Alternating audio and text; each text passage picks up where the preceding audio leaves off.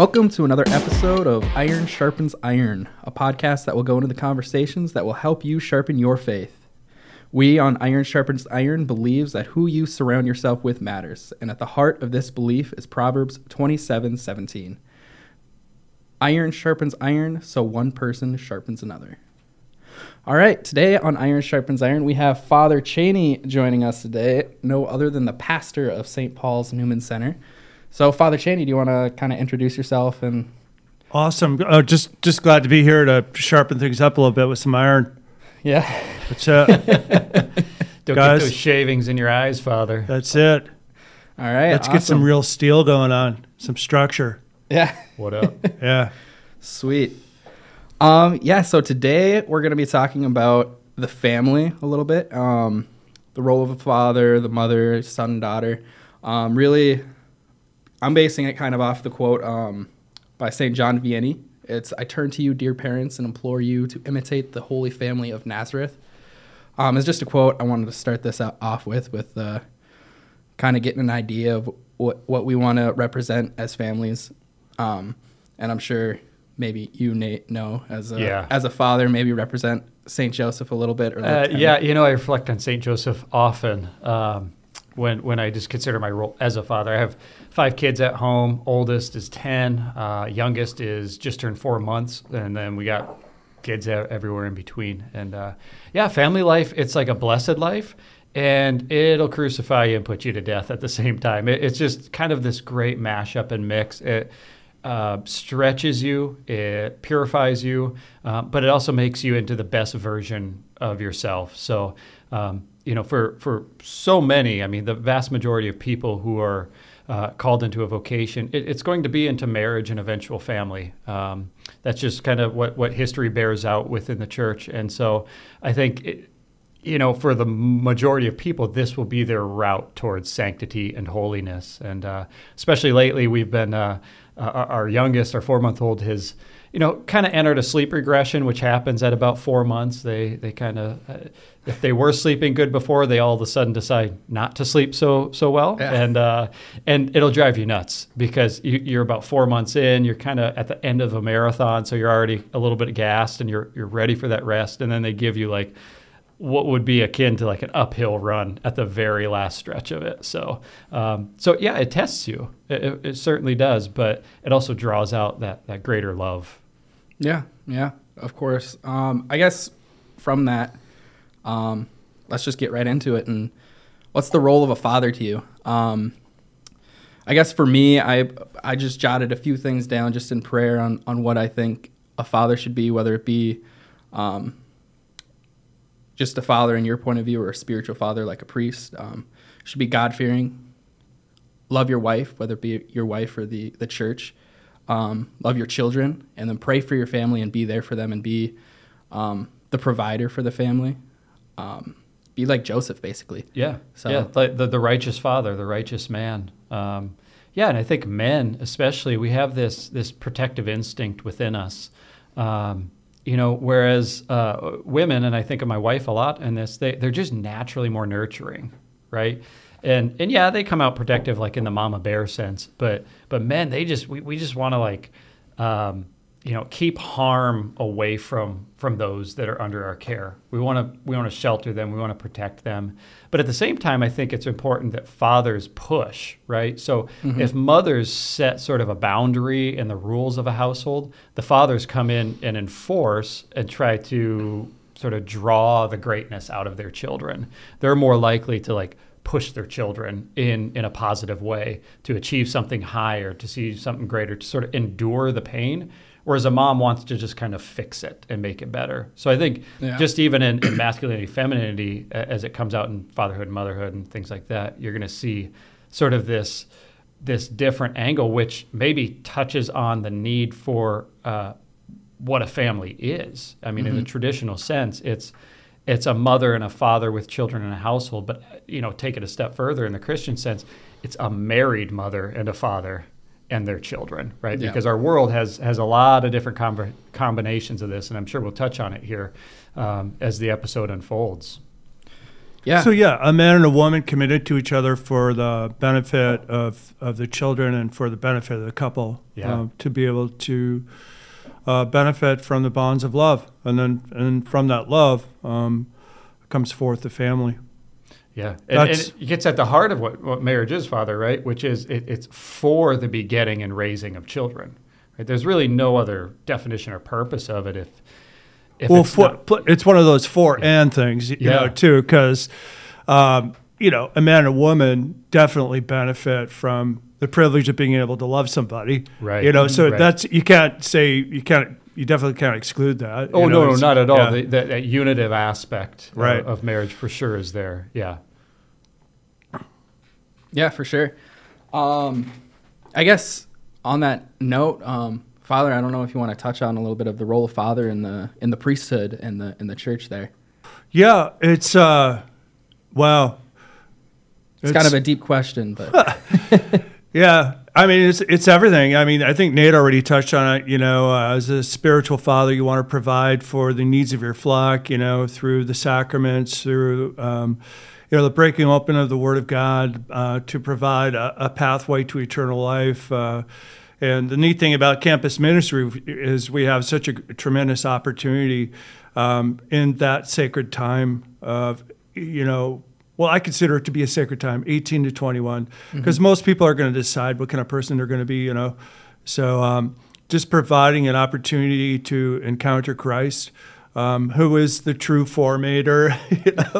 I love that, we always wrap up ordinary time with our Lord Jesus Christ, the King of the universe, So providing that encounter with Christ and to, feed their souls and to try to protect them from, the harms of, the secular ideology that is just consuming our world and destroying the family. We see that going back to, the advent of contraception in 1961, as Dr. Janet Smith, prudently points out that, it doubled the divorce rate. It created a lot of chaos in society. It destroyed the family. And that's what we're kind of seeing today. And hopefully we can form the future leaders that we need to embrace the good of marriage. We see a lot of marriages through the Newman Center, but one of the concerning trends in today's world, I think, is the out of wedlock pregnancy rate. So in 1960, it was 25%. Now it's close to 60%, 70% overall. So I don't know. There's some other disturbing trends in the world today when we look at the family. Nate, what do you see as a father? Yeah, I see it a lot in how children are being raised right now.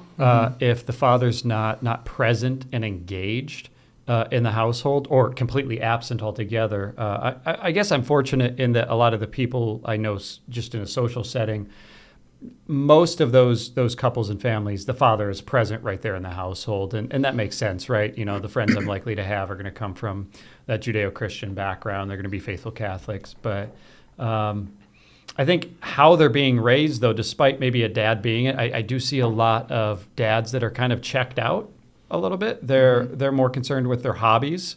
They're super absorbed in sports or even video games. I actually see a lot of men right now that are in their 30s and even 40s that spend an inordinate amount of time absorbed playing video games with other men online, and you're not engaged with your kids.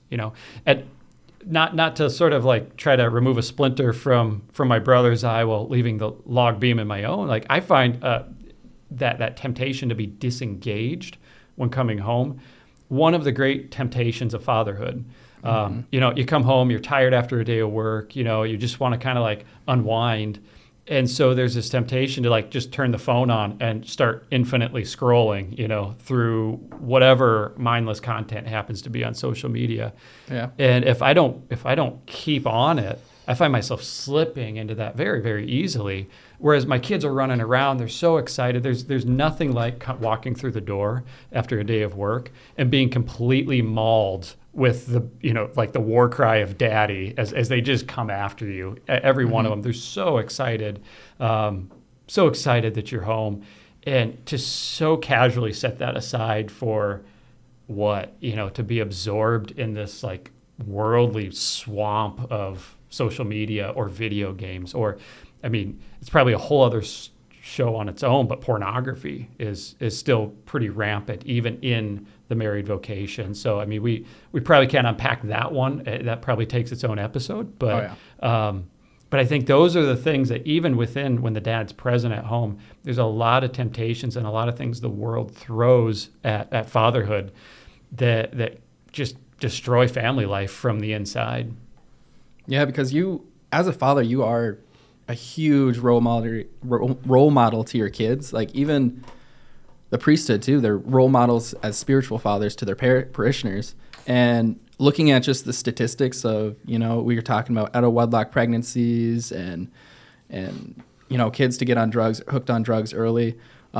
You look at the statistics and it's from either a father who is disconnected with their children or a father who wasn't present for his children. Yeah. And it's because you see the importance of having the roles of the mother and the father together in a marriage. Yeah. And what that impact it has on the kids and the family. Yeah, and there's some great research. One of my favorite authors and sociologists in this area is Dr. Mary Eberstadt. She's done some great work just digging into the research. And, she wrote an article about a year ago called Critical Father Theory. So it's sort of this play off of, the critical race theory term that's out there now. But, I think this appeared in The Spectator, but she quotes this. She says, America's crime problem is a father problem.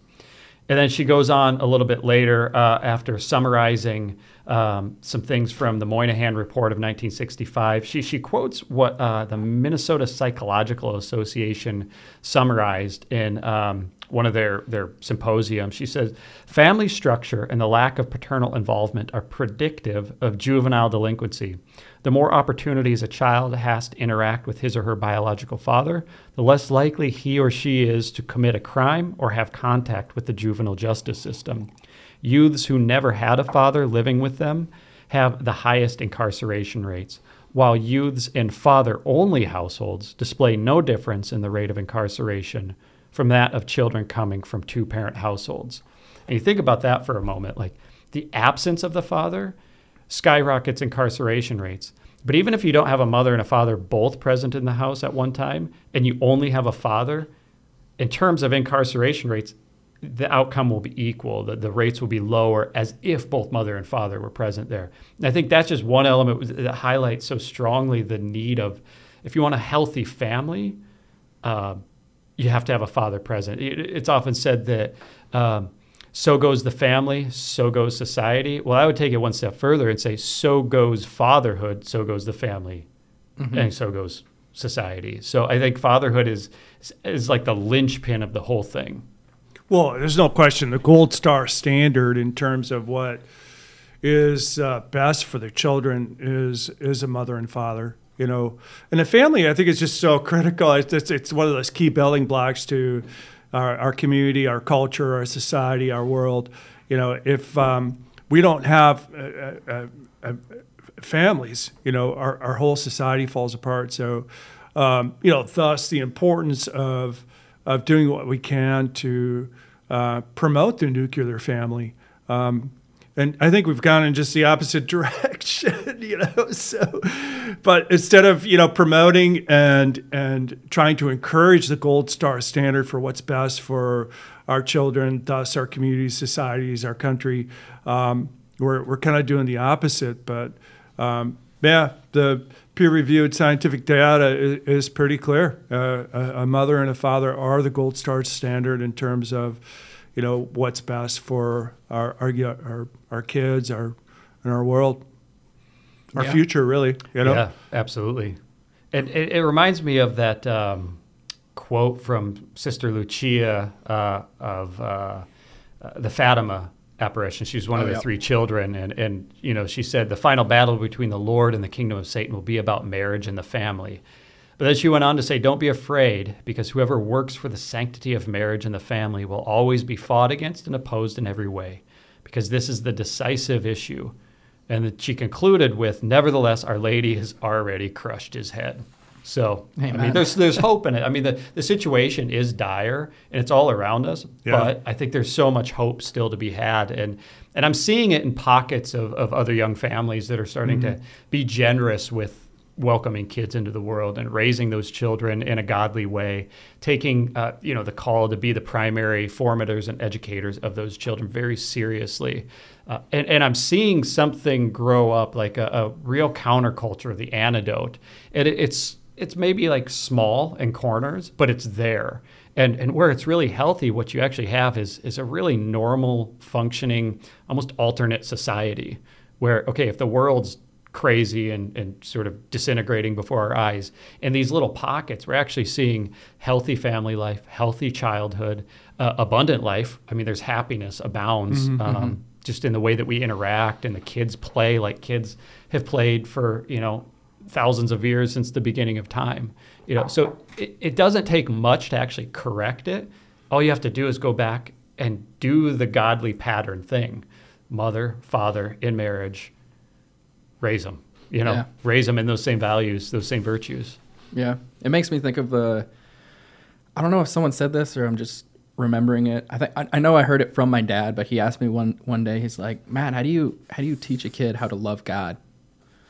I thought about it for a second. I'm like, well, you just love God, because they're going to look to you, and, you tell a kid what you think, they're going to look to you and believe you, because you're their role model. You're their pillar that they look to. So how do you teach someone to love God? You love God yourself. Absolutely. More is caught than taught, right? Yeah. So, I mean, you could like give them detailed lessons all the time, but they're going to look to you and want to imitate you in everything. I think about my son Judah. He's 7, and we've been really into baseball this summer. And start of the year, he really didn't know anything about it, right? None of the rules of the game. Got him in a little league. We've been watching some Cubs games in the evenings. Now this kid, he can walk up and he starts rattling off every detail of the game. Why? Because we shared that together, and he just wants to be like Dad. Like, he just wants to love what Dad loves, and it's been really fun to develop that mutual hobby. And it's kind of cool watching him last night. One of the coaches in practice was working with him, and then they had a game, and he finally it clicked for him, the batting stance and like sort of the process of swinging the bat. And he went 3 for 3 and got an RBI last night. And it was just kind of cool to watch it click for him. And he looked like a baseball player last night. He didn't look like he was just kind of like throwing the bat out there to try to meet the ball. He was holding the bat. He was tapping the plate. It was just so much fun to watch. Yeah, I think that hits on one of the core responsibilities of a family in the rite of baptism. Parents make a promise to God that they will make an effort to teach their children how to love God. So the secret of the universe: do the best you can with the time that you have for the glory of God. At the end of our lives, and when parents have to come before God, if they made no effort whatsoever to teach their children anything about God, what's going to happen? I mean, I don't know. I'm not God, but I don't know. Something about millstones, rather ominous. Something about millstones. I'm not sure. But I think about that in terms of how lackadaisical a lot of people are about. They think like baptism is like a magic formula. You just get your kid baptized and he'll go to heaven. So, but that's a pretty serious. Promise and commitment that you're making before God, so, make sure your kids, go to church on Sunday, receive the sacraments, learn something about the faith. And I think what you're hitting on is absolutely key, is the example that you lead for your children as well is probably, really directive. Yeah, definitely. And I think, it goes back to that basic notion of cooperation with grace. Baptism, sanctifies us and brings us into the family of God. but we still have to build on that and cooperate on that. Grace perfects nature, right? It comes in and it builds on what God, what we're created for, and God wants to do so much. Like He wants to have so much breakthrough in all of our lives. But if we never cooperate with it, and if we don't, almost intentionally go after raising our kids, someone will raise them. They're That's not right. going to. Yeah, it's not a vacuum. They will be influenced in one way or another. Who's that influence going to be? It better be the godly parents. Otherwise, the culture will get a hold of them. Well, otherwise it's going to be porn and video games. Yeah. I mean, that's where we're at in the world today. Well, and then you get all the other Sadly. ideologies, the critical race theories that are going about that are so contrary to the human person and the truths of the human person. So, I mean, we have to be on our guard. And I think a lot of parents have sort of woken up to this reality that, I can't just trust in the same way that maybe generations past could trust some of the mediating institutions in our culture, like public schools and things like that. Or even an iPhone. Yeah, Like exactly. giving your kid a smartphone. Yeah, without thinking about, okay, what's everything that's on there? Oh, I know. I mean, that's a gateway to all of it. So you may even Yeah. do everything right, but if you hand them, a smartphone with sort of unrestricted access, or When they're 12. it's. I mean, what the average age of pornography exposure, I think, is 9 9 something or 10 like that. now, Yeah, it's ridiculous, Yeah. and it's happening through these smartphones on playgrounds. That maybe I didn't even send it with my kid to school. But another kid has one in their backpack and pulls it out on the playground. I mean, as much as we try to police that in a school or public setting, I mean, kids, they're crafty. Theyll find a way. Oh, I know. When I was 9 years old, I was putting playing cards in the spokes of my pedal bike so it sounded like a motorbike. Yeah. Me too. Right? Yeah, absolutely. Same thing, right? So, I mean, I just grieve the loss of innocence Yeah. that has happened in a generation, because the computer came into the home, with the old dial-up or whatever, and most parents weren't even aware. No. They just thought it was a tool to do homework on or whatever. Right. Not even really aware of the dark side of the internet. But Right. boy, we've got to be able to, at least be aware of what's going to happen. Yeah. And I don't know what it is. It almost seems like there's a cognitive dissonance with people and their willingness to look at that, because I don't know what it is. Like they think, well, my kid would never do that, Right.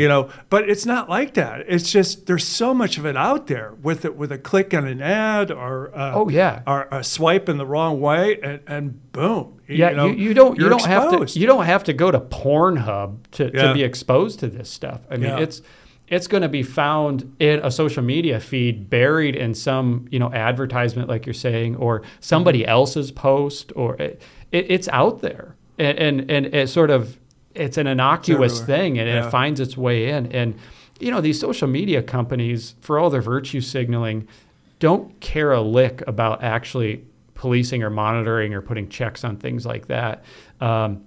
I can't tell you how many times in a social media feed I would have to report an ad for being entirely inappropriate. And I do every time, just to be like, get it out of here. But guess what? They just keep coming. Whereas if you try to promote something virtuous, they'll block you as like, some like toxic content. Some hateful, bigoted person who's on the internet. But I mean, a parent shouldn't think that they're going to think less of their children by putting restrictions on an iPhone or something like that. I mean, it's the same thing as like, feeding your kids or making sure they don't get run over when they're crossing the street. Or Absolutely. It's really a safety and environment thing. Yeah. And parents, I think, really have to be proactive, because Definitely. 80 to 90% of our young adults coming out of high school today have a weekly porn habit. Yeah. And that started when they were 9. Yeah. So be vigilant. I think that's part of where we're at with the family today. I think so. Yeah. I kind of want to roll it back here from the porn conversation, but like I said, we're gonna have to do another episode on that. I think we're gonna have a lot of it. episodes on. We're probably gonna have to come back to the family thing in general. No, great conversation though. But bringing it back to the family, I guess we can start talking about the role of the mother. We spent, I think, about half the episode talking about the father, and I think we all have kind of a good idea of the role of the father, and we're probably gonna have a little less to talk about on the role of a mother, just because we're all naturally, as men, guided towards the fatherly aspect. But in future episodes, I'm hoping to get probably one of the sisters on here to talk more about the role of a mother. But I guess in your standpoint, from your point of view. So I think the role of a mother immediately, I think of my wonderful wife, right? She is such a nurturing person, loves our children, and has this instinct towards what they need. Whether it's the baby crying and I'm just sort of, I'm doing other things. I'll get to her when I can. There's something that tugs on a mother's heart that goes to the needs of their children, right? That wants to, pad a bandage up the skin knee, whereas the dad's like, throw some dirt on it and get back out there, So I think right there, and even just like meals and things like that, I find myself when I go on the weekend when maybe I'm having to like cook meals and stuff, it takes maximum effort to try to get something as basic as nutrition on the table for my kids, because it's just not in my wheelhouse to think like that, where she's so instinctive and caring for every need for it. So I think right there, and it's even built into like a woman's body, right? If you just kind of look at the construct of a woman's body versus a man's body in terms of body fat contents versus muscle contents, it's made to be, honestly softer and nurturing, life-giving. And so whereas a man is firmer, harder, it's made to work, to protect, that kind of a thing. So I think even just as we consider from like a theology of the body standpoint, like God made something into the woman's body to be nurturing and loving and to bring comfort to wherever she is. The second thing, and this isn't maybe so specific to home children, but it's more home life. One of the things that my wife brought to the table right away when we got married was she made my dwelling, my four walls and a roof, into a home. And at first it was, a 2-bedroom apartment that we were renting for a few $100 a month. But now that we're, 13 years into marriage, the home has become a warm and inviting place. And she's also made it into sort of what the Catechism speaks about, and I think we touched on it last week, is sort of like this domestic church, this mini oratory, a place of prayer. So she's constructed all of this. There's a home altar. There's saint cards to help the kids learn the communion of saints and help with catechesis, and there's prayer everywhere that you turn. And I think that's the vision that she brings to the home, is that it's not just this place of shelter and refuge from the external elements, but it's actually a place of growth. It's a place where through her nurturing care and touch, they can actually thrive and become the best human being that they can. I mean, they're loved. Yeah. And that's the catalyst. The mother brings that sort of heart of love into the picture. Yeah, the nature of nurture, I guess. The foundation for the metaphysics of morality is the affirmation of being. So just affirming that, you're a human being. You're a good thing. I'm always so fond of telling this story. When I was a little kid, my mommy used to make me pancakes, and she put butter on it and syrup, and then she would cut up into little bite-sized pieces for me. And it was just, from that moment on, just realizing that, wow, I'm loved, I'm cared for. And then, your being here in the world is a good thing. Yeah. So just those basics of affirmation and love, I think, help draw us out into the world and give us the courage to be who we're called to be in God. It's a tremendous gift, motherhood. Yeah, I love that word affirmation, because I think that's what every person needs, is to be affirmed in their life. Yeah. And if you're told that you're no good, or maybe you're not even told that you're no good, but you're not affirmed in the pursuit of that good, it's very easy to be discouraged and just kind of, just as the word says, lose courage, discourage, lose courage. Yeah, it's just as primitive as Pavlov and the Salvating puppy dogs, right? I mean, it is classical conditioning, but it's more than that, because a mother and a father, your first friends in life. They co-created you with God. She carried you within her body for 9 months. She sacrificed her life for you. I think about my mom. She had 4 kids. By the time she was 26, she gave up everything for her kids. Just a tremendous level of sacrifice, and just did it without even thinking about it. Just as, these are my kids. I love them. I'm going to take care of them. It was just, I think about the sacrifices that, my parents made when we were just kids, and I'm amazed by it. Yeah. It reminds me of the words you say at every Mass at consecration, Father, right? As you consecrate, this is my body given for you, right? Mm-hmm. I've actually witnessed that with a mother carrying a child and giving birth to that child. This is my body given for you. It is incredible how much time from conception through the birth of the child, through the nursing of the child. Most mothers, on average, they're giving up 2 years of their bodily autonomy for the life of that child.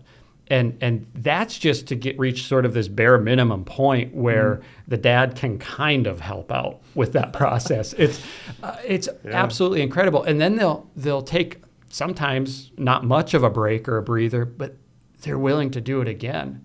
What holiness is found in this willingness to bring forth new life and give their bodies, and it does take a toll. I've witnessed it, with my wife at home. I've witnessed it in other mothers who've had multiple children.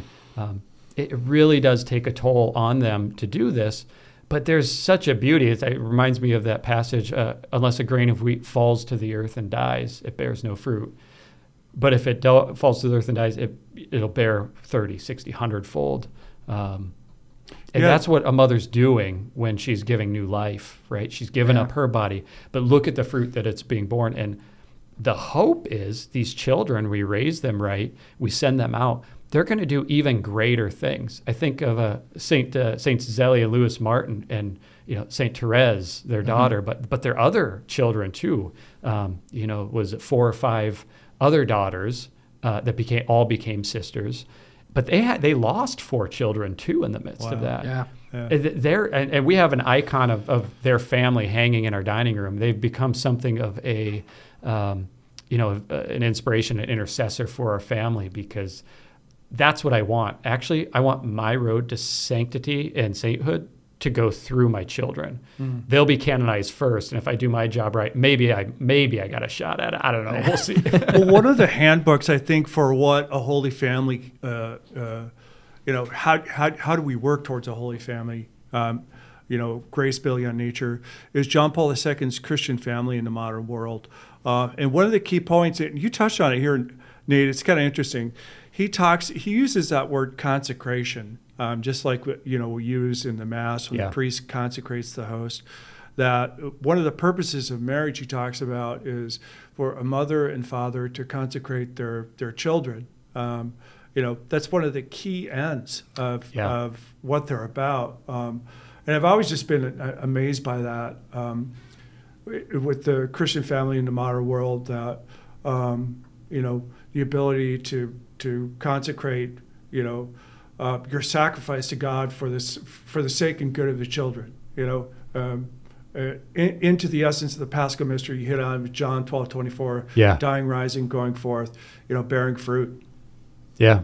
It's almost like your life gets bound up in their life. It's the appropriate order. And really, you think about just contemplating the mystery of the union of man and woman in holy matrimony, and the fruit of that union is the child, right? And acknowledging, of course, those who for no fault of their own can't have children, right? It's still a fruitful union in the sense of that unitive and whatever else God may call them to. But I just think of that person that would not exist but for that union.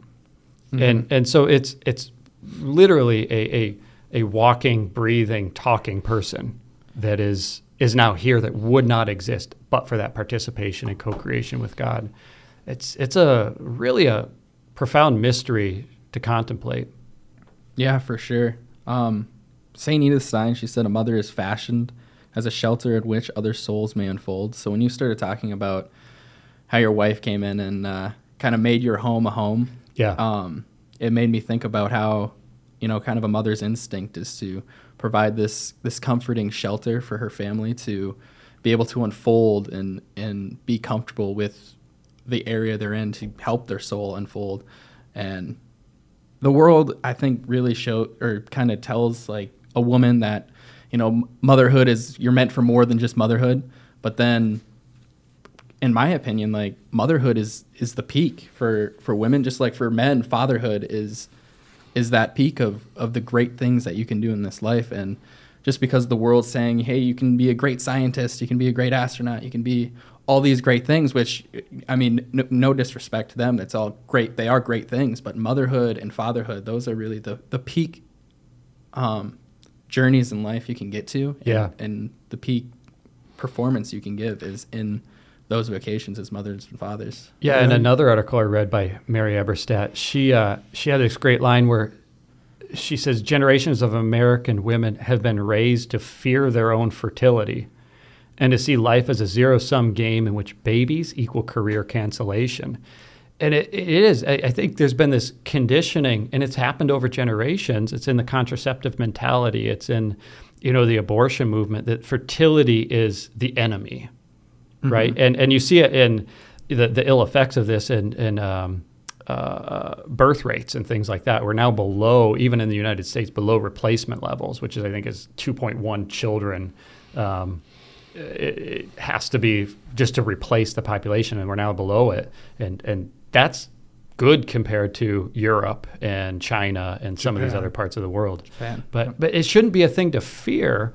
And it shouldn't be a thing that should run counter to their hopes and their dreams, because actually their deeper fulfillment is going to come through that. But there isn't a measure of faith that has to come into that like, well, maybe I have some of these hopes and dreams, but children will, if nothing else, amplify that, right? They'll actually make it a more full fulfillment of it. So what do you think it is, Nate? I mean, is it so the deeper question here is, how do you cultivate an appreciation for the gift of femininity in the world today? I think, in a lot of different ways, the gift of femininity sets a standard for the culture. So whatever standard the gift of femininity puts forward, affirms, brings into the world, the rest of culture will come to that end. I think, you never really know what you have until it's gone. And one of the things that I came away with from my mother's death is just an appreciation for the vocation of motherhood. I marvel, because I just think it's just probably one of the greatest vocations in the world, to be a mom, so it's how do we do that? How do we cultivate and help women to understand the gift of their femininity and what it means to the world, and to be able to bring that into the world with dignity, with reverence. Where do you want to end up with the gift of your femininity? I think the one place where you want to wind up is a place of reverence for the gift of femininity, and the only way you're ever going to get that is with the gift of permanence. It's always so moving with weddings when they come up before God and they exchange their vows. That way, until death do we part. I'm going to die for you. That is, that's where the true elegance of the gift of femininity can be brought into the world, I think. I don't know. What do you think about that? Yeah, I think the word that keeps coming to mind as you're talking, Father, is faith. Because everything you said is true, but do you believe it, right? And I think in our work in dealing with college students, as they're really exploring relationships and trying to discern their vocation, trying to possibly meet that future spouse. And we get to have a front row seat to a lot of that young love developing. And then Awesome you get to stuff. see, and then you see the engagement happen. And then you're so excited for them. And then the wedding day comes, and it's just so incredible to watch. But do you believe it, right? Because what we're maybe talking about is trying to convince somebody that this is worthy to live their whole life on. That if you commit to this and pour out your whole life as a libation on this, that at the end of it, 100 years from now, when you're sitting there on your deathbed and you look back, there will be no regrets whatsoever because your fruitfulness was in the realm or maybe on the plane of the supernatural, the immortal, right? The bringing forth of new life, which, I mean, not even the angels get to co-create with God in this particular unique way. It's so unique to us as human beings that we get to have a body and a soul and that we get to participate in his co-creation with him on this. So, I think that's, part of the goal that we try to do with Decora, celebrating the giftedness of feminine genius is just helping, I don't know, young adults explore the universe of the gift of femininity, to consider that it's more than just a utilitarian function